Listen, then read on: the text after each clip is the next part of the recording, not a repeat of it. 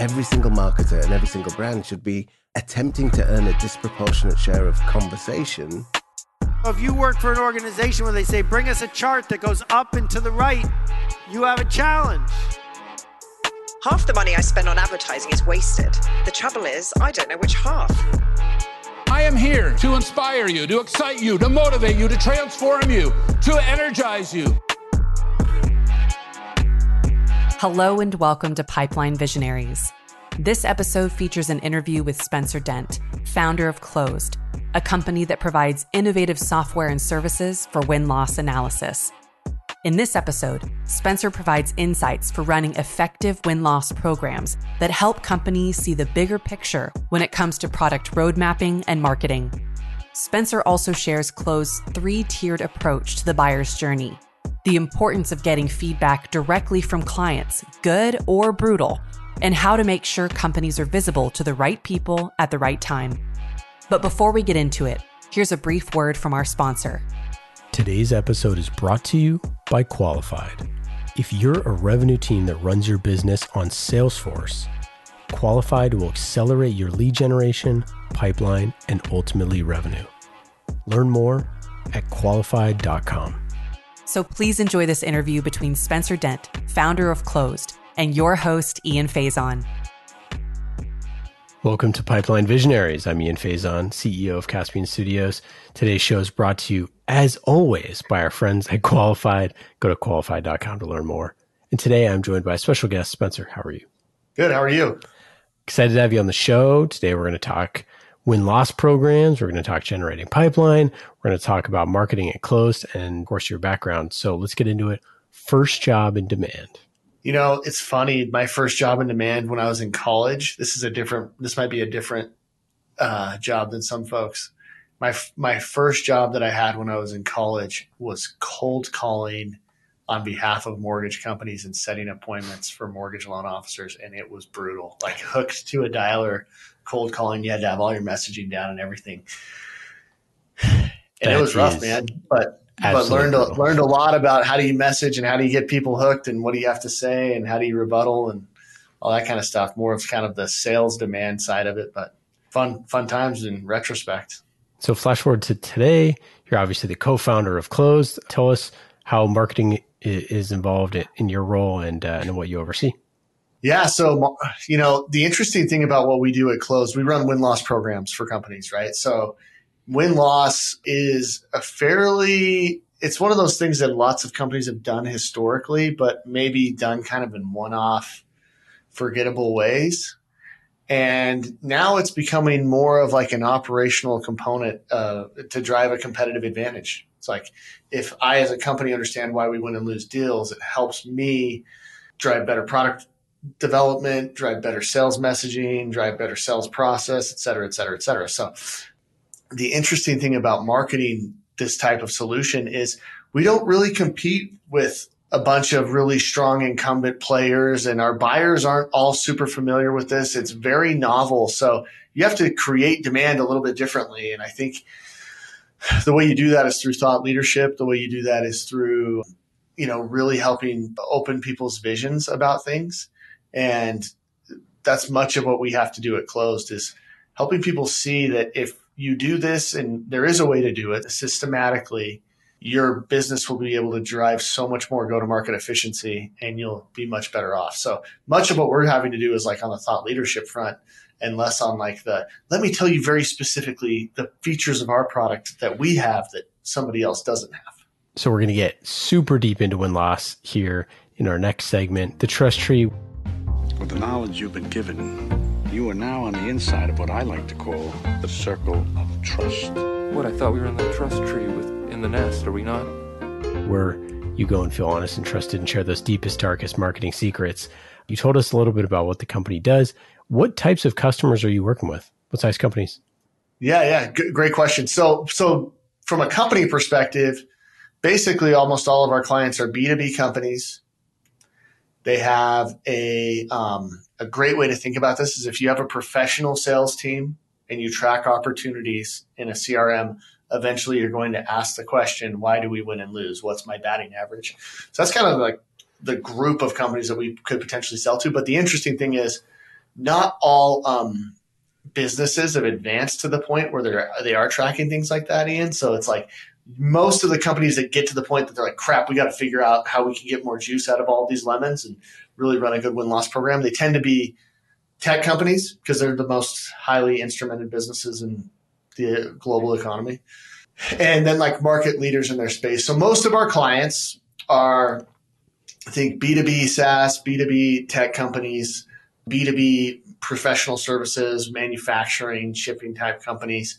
The people that we're selling to within those companies tend to be, what's interesting about win-loss is it tends to be a very cross-functional output of what we do. Like I go talk to buyers about why they wanted this, did or didn't choose your solution. Yeah. They're going to come back and give me feedback about your pricing. They're going to give me feedback about your product. They're going to give me feedback about your sales experience. So within a tech company, very often like the persona is like a VP of product marketing.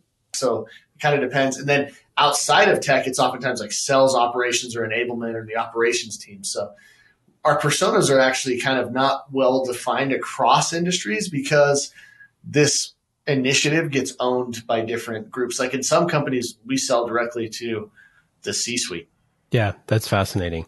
And it makes sense. It is, like you said, it's, building a new program if someone has it from scratch. I remember back in the day, it was that the sales rep, sends the email to the joint email box, and everybody who's on the closed one email box is like, this is why I won. This is why, I lost, whatever. And that was it. And that data never went anywhere. It never went to anyone. It never. And that's probably a good thing, Ian, because they don't know why they win and lose. Yeah. Right? The sales reps don't. So crazy stat for you, right? Because we pull for our clients. If I'm a CMO and I'm trying to figure out market positioning, should I go listen to my sales reps or not? For our clients, we pull their CRM data and then we actually go talk to their buyers, survey their buyers, like either through like email means or direct conversations. And we collect that feedback about why they did what they did. 85% of the time, what the sales rep said, why that you lost the deal, is not what the buyer said. Crazy. When we look across our clients. So think of that, like the sales reps, they don't know, like in their defense, like the buyers don't tell them everything. So it's always a funny example when I'm like, yeah, the reps would say this. And I'm like, I know, like they do, but they don't know. And not to their own fault. That's just the way these processes break down. Yeah. Or it's like right there in the CRM, right? You hit that close loss button. It gives you a drop down. You click the thing. Sometimes it's literally you only have one option of why it lost. And you're like, well, it's probably a multitude of factors. I don't think it's one of these, I mean, it's never one reason. Yeah. I remember sitting there when I first learned sales a long time ago. I was sitting there and I'm like reading these emails come in and I'm like, man, the closed won emails are a lot longer than the closed lost emails. Nobody likes to write about the races that they lost. Totally. And to your exact point, right? Like having personally done thousands of win-loss interviews, I've never done a win-loss interview where the person came back and said, we chose to go with you for one reason, one reason alone, or we chose not to go with you for one reason alone. And most of the time when you get the feedback from these buyers, what they'll say is they'll actually say, we liked A, B, and C, but D and E were problems for us. And here's how that ended up weighting out. And so you need it is unique and dynamic and nuanced feedback that you get from buyers coming off of deal cycles. And so it's important not to, that one drop down is a death of a company. Like I literally had one of our clients, they were going to completely invest like $10 million into product roadmap to go fundamentally change their product because they had a monster, huge tech company coming into their space and they were freaking out about it. The first competitor in the drop down was that company. And the first competitor and the reason for a loss was price. So they were saying, we're losing to X because of price. We're losing to X because of price. And then come to find out, the reps were just blindly putting those things in. Yeah, of course. And they're about to spend all this money to go try to address their pricing and repackage their product and refence their product based off of just like a total garbage input. Yeah, I mean, it's so funny. We obsess about data. There's so many companies focus on data, everything about getting data right. And then at the end of the day, it's like someone like clicking a mouse a few times when they're pissed off. How do you go after these folks? What's your marketing strategy and how are y'all structured to go after them? Yeah, very good question. So the way we have to approach this market, because it is very like educate first, sell later, we have to do a lot of thought leadership exercise. So we put a lot of content out around like, this is what best practices look like. This is what companies are doing in this space. This is what, these are the different ways that you can approach it and things like that. And then that's the first part of the strategy. The second part of the strategy is let's make it easy for people to experiment and see what good looks like. So we do, obviously demos, we have videos of what our solution is. One of the things that our clients, that sales prospects and people that are in the market have really liked is the ability to try out our solution because it is new and novel. And that helps us drive a lot of demand. So like, we'll just invite people, hey man, you want to see what a good win-loss program looks like? Let us do some free interviews for you. And they get the output and they're like, holy crap, now I know what good looks like. Now I know what I should be shooting for, and I understand the value. It makes it easier for them to move forward. And then the last thing for us on like kind of the third tier, first tier, educate, second tier, let them try it. The third piece is continuously opening their minds to what, once they get on and are using our solution, we have to continuously educate clients about what good looks like too, because one of the problems that you run into is people treat this sometimes like an academic process, and an academic deliverable instead of an operational process. And so getting people to realize like you're better off, instead of turning all of this into a PowerPoint and having a presentation, you're better off actually just sharing the feedback broadly throughout your organization. And then the person that's at their desk right now working on messaging or building product roadmap or working a deal can see what the bear traps are in front of them and the reasons why you're winning and losing, and incorporating that into what they do and make them better. So it's kind of those three things, like educate, let them try it, help open their mind to all the value that they can continuously get. That's really cool. And I think that, having the freedom to be able to like get started, especially in this economy, super important. But in terms of the educational piece, in terms of the category creation piece, of win-loss analysis being a program that you should be investing in and the technology like Close that you should be investing in, how do you get people over that hump? They have no budget for this, right? Because last year they didn't do it. So always brand new budget, got to come from somewhere. Yeah. How do you sort of get over that? Dude, great question, right? Because in this environment, talk about demand and having to drive pipeline. Pipeline is hard to come by, right? Like people aren't out looking in shopping windows right now. They're worried about budget cuts, not about having extra budget to go around. The way that we do this is very much an ROI sell. What do you have to believe to spend the money to go get the budget together to spend money on this? And it's actually a pretty simple ROI sell. Like our clients on average report that they get at least a $3 million return on their annual investment. And a great way to think about that is it's this simple. Let's say you spend $50,000 on a win-loss program or $100,000. Do you believe that the learnings from that will allow you to win that many more dollars? And we see it time and time again. Like we actually just had a client talking with my co-founder, telling him about how they were doing a relatively small program. And what happened was in the first 5 interviews, they learned some things about their sales process that buyers didn't like. And they went and incorporated that on other deals, particularly their biggest deals. And it helped them win a $4 million deal.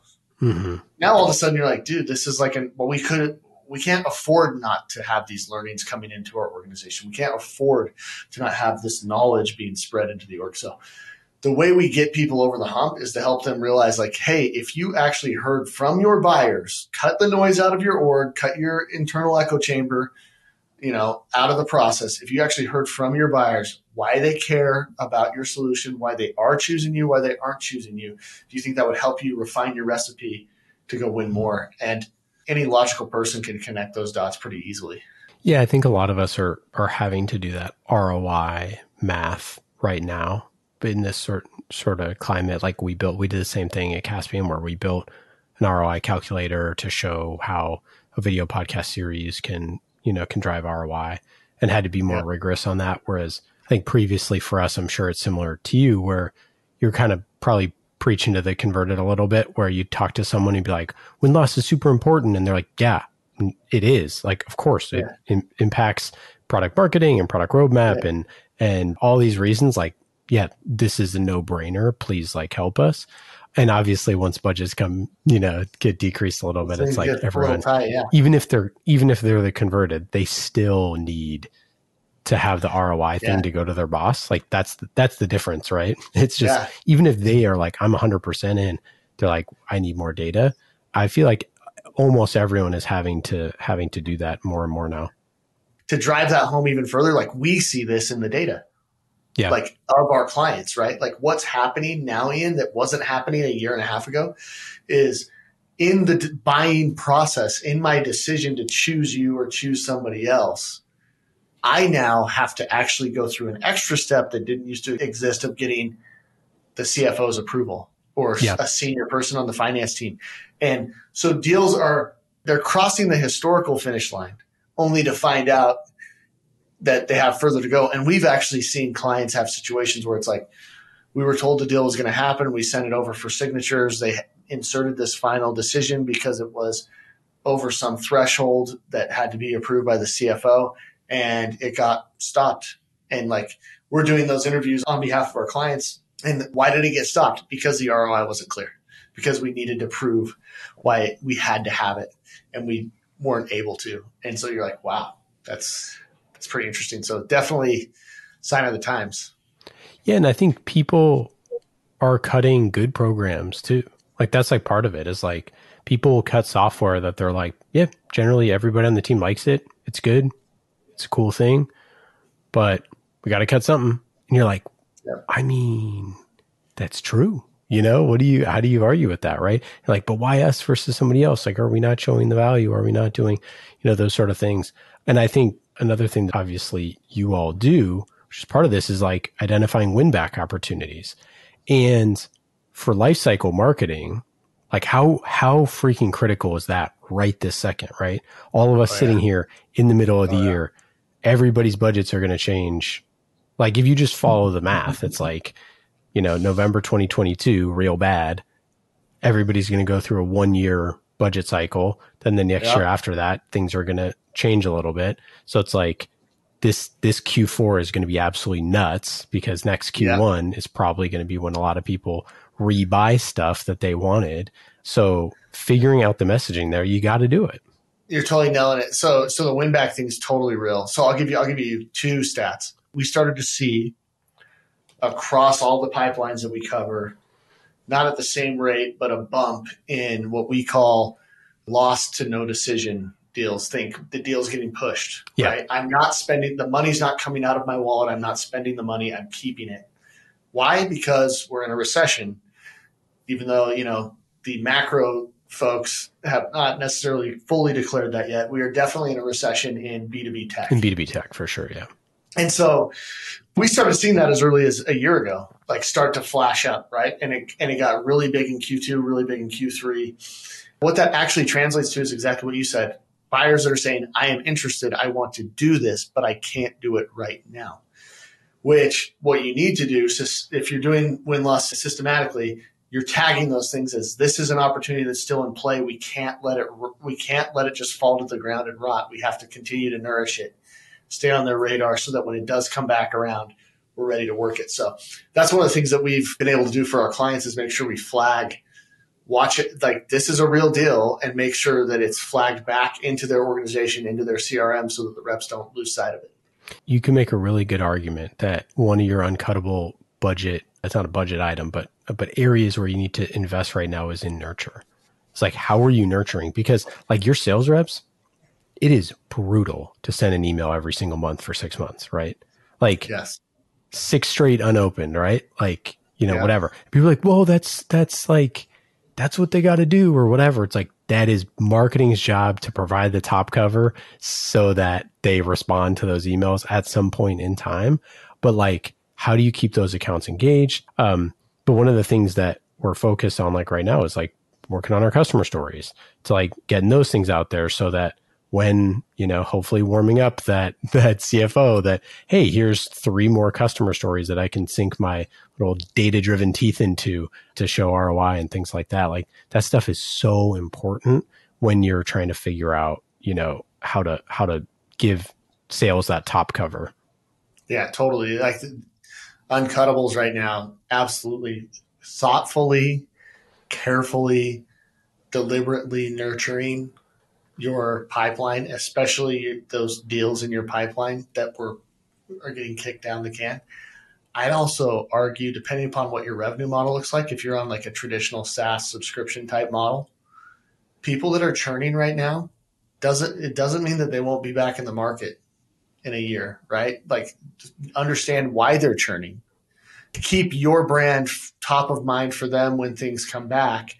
And how do you make sure that they don't forget or get the loyalty stolen away by somebody else? Oh yeah, we decided we cut this software solution, in 2022 just to save money, and we went through 2023. Now we're realizing we need it again, and now instead of like, oh, I've been talking to the rep and they've been checking in with me, and they actually even let me use some of the functionality for free. Yeah, they actually like nurtured me through this, and they actually were like a good partner or whatever it happens to be.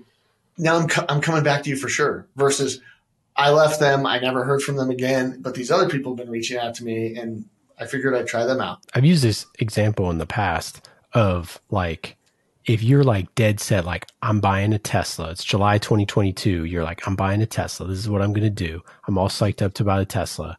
And then you're like, market change. I don't really have the money right now. I can't do it. And then the new, Ford Mustang E comes out in January. And you're like, I mean, I was in the market for a Tesla, but this new Mustang came out. Like that is the opportunity that's going to happen in 6 months in B2B tech, where it's like, you thought you had the deal 6 months ago, and you probably did, but something else is coming out, a new feature is coming out. So like, how as marketers do you keep turning up the heat? A great way to think about this is you have to keep the heat on. Like as when you smoke a brisket or a pork shoulder, right? Well, what you'll see happen with these types of meat is that their internal temperatures will start to climb, and then they'll hit this stage called stalling where like, oh crap, it stops going up. And you as the person in charge of the smoker will be like, well, crap, what's going on? Did I mess up or whatever? What's happening is it's stalling out, and then eventually it'll turn and actually raise really quickly, because in this process, this stalling process, it makes it awesome and delicious and everything else. But the point is you have to go through the stall to accelerate. I think where a lot of people are going to blow it right now, and where frankly a lot of companies are going to fail, go out of business, or they're going to come out of this recession weak, is they don't have the resources or the discipline to keep the heat on and to continue to manage and drive the demand in this environment. And when the economy comes back, their competitors are going to steal their share. The biggest market share gains don't happen when everything's great. They happen when stuff's not great, and the strongest players are able to just eat up market share from the competitors. You got to stay patient and keep working hard. And frankly, some companies are going to run out of resources. Yeah. They can't keep working hard, and they can't keep dedicating the same amount of effort towards it because they aren't capital efficient, and they haven't been. And all the more reason why you got to make sure that you're getting everything out of your go-to-market in this environment. Okay, let's get to the playbook. This is what's great about sports. This is what the greatest thing about sports is. You play to win the game. Hello? You play to win the game. Where you open up the playbook and talk about the tactics that help you win. What are those 3 channels or tactics that are your uncuttable budget items? Spencer, where the heck are you spending your money? Yeah, good question. So, for us, like I said, win-loss is definitely a novel practice, right? So, but those people that do know what they want and are searching for it, we have to make sure that we are visible to them. So, paid search is really, really important to us, making sure we have the right net there to catch people that are high intent. Second place, this concept of nurture, you totally nailed that. Like we're spending money there on like, how do we make sure we build out and keep people aware of what's going on? And then the biggest place, honestly, that we're spending the most money is on this thought leadership front and driving the market, right? Like we're in a place where there's a lot of people that don't know what full potential win-loss looks like. And we have to provide the content and the message to them. So from very deliberate outbound campaigns, ABM style campaigns, we're doing a lot of that right now to like make sure we go right at the exact folks that we believe would benefit the most from this and make sure that we are on their radar.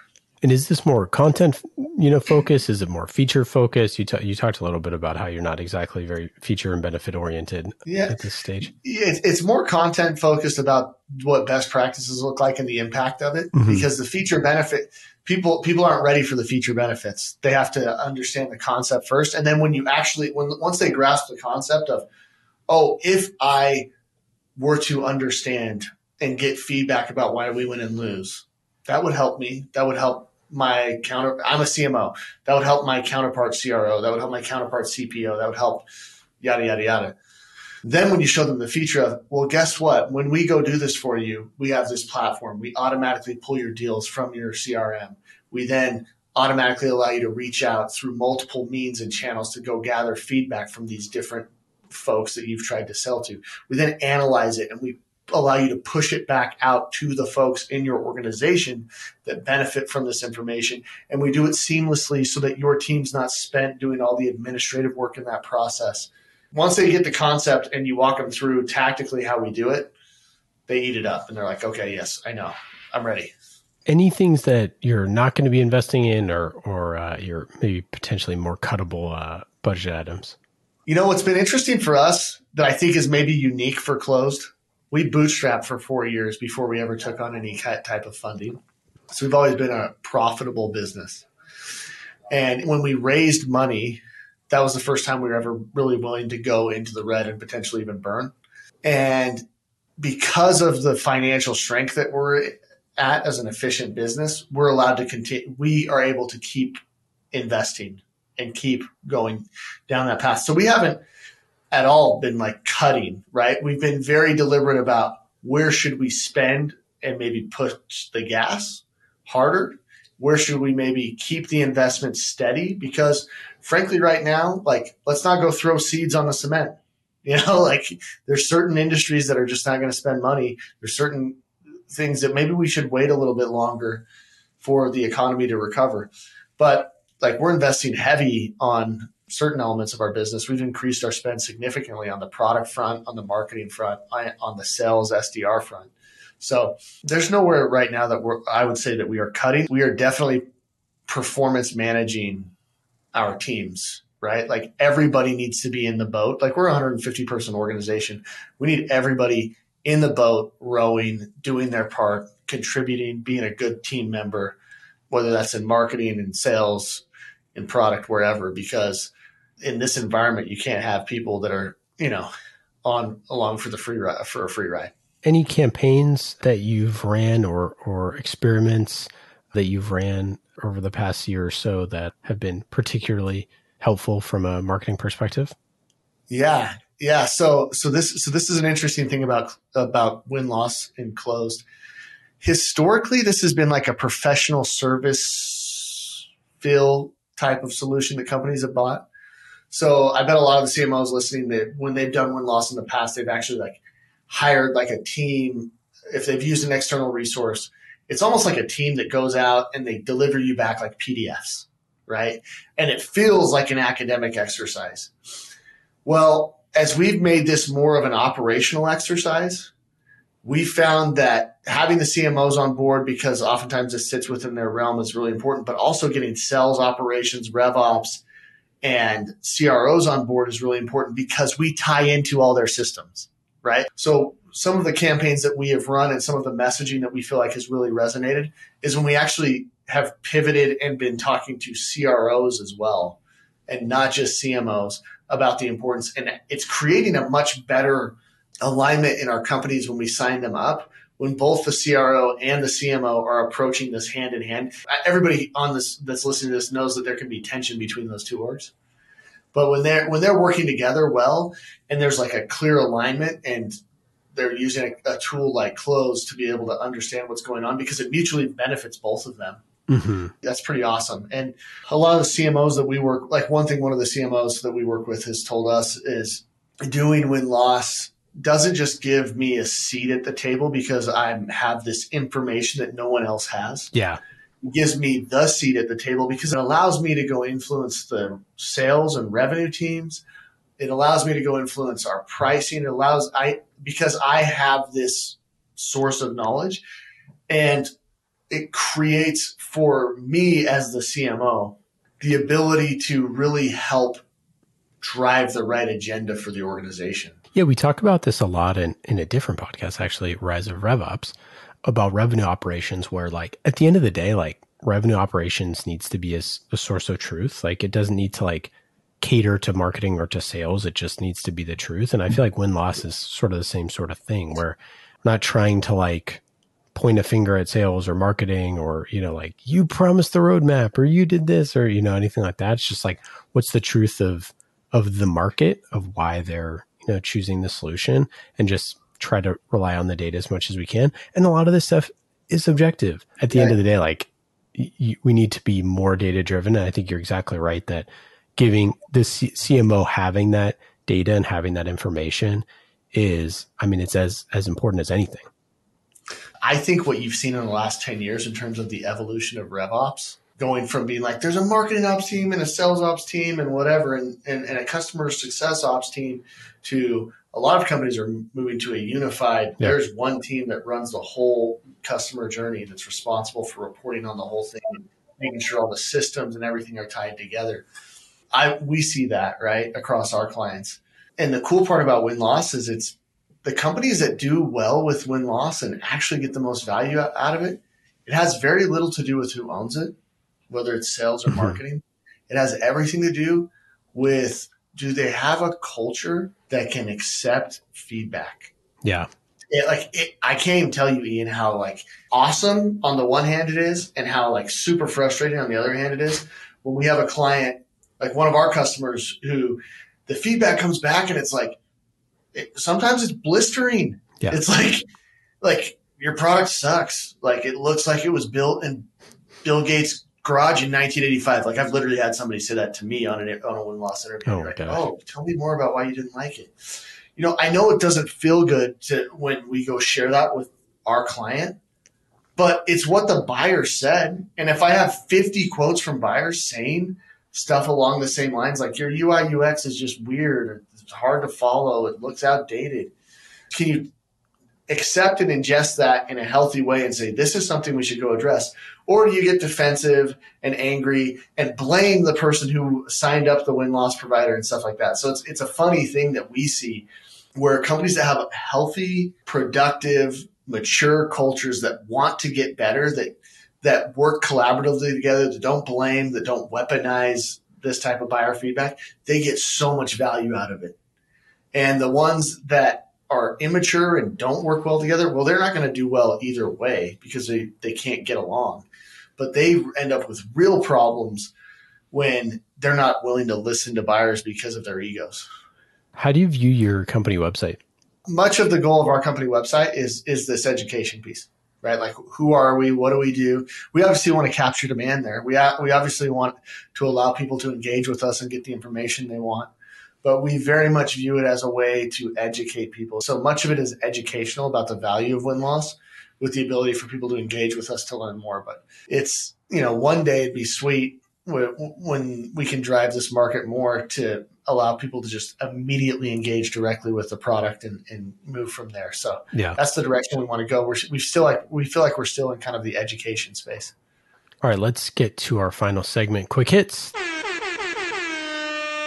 These are quick questions and quick answers, just like how quickly Qualified helps companies generate pipeline.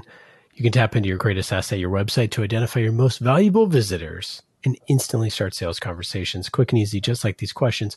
Go to qualified.com to learn more. Quick hits. Spencer, are you ready? Yep, let's do it. Do you have a hidden talent or skill that's not on your resume? People at Close would tell you that I'm really good at analogies. You've probably seen that here. My mind thinks like crazy. Like I'm always trying to tie this to something else that I've seen or experienced. So I thought it was smoked meats. Yep. Yes, exactly. Do you have a favorite podcast, book, TV show, something that you'd recommend? I really like the All In podcast. I think that's really cool. The Wall Street Journal podcast, like it's like 15-minute quick snippets, biggest stuff happening in the day. I listen to that a lot. Favorite TV show? I've really liked Ted Lasso. I didn't think I would like it because I'm kind of more into I want to go see something kind of crazy or dark about like, really messed up for stuff that happens in the world.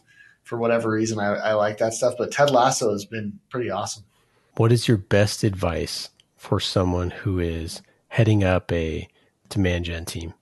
Keep it simple, right? It's about how are we going to go be really clear on the strategy of what you want to do and how you're going to measure it, right? Like demand gen is one of those terms.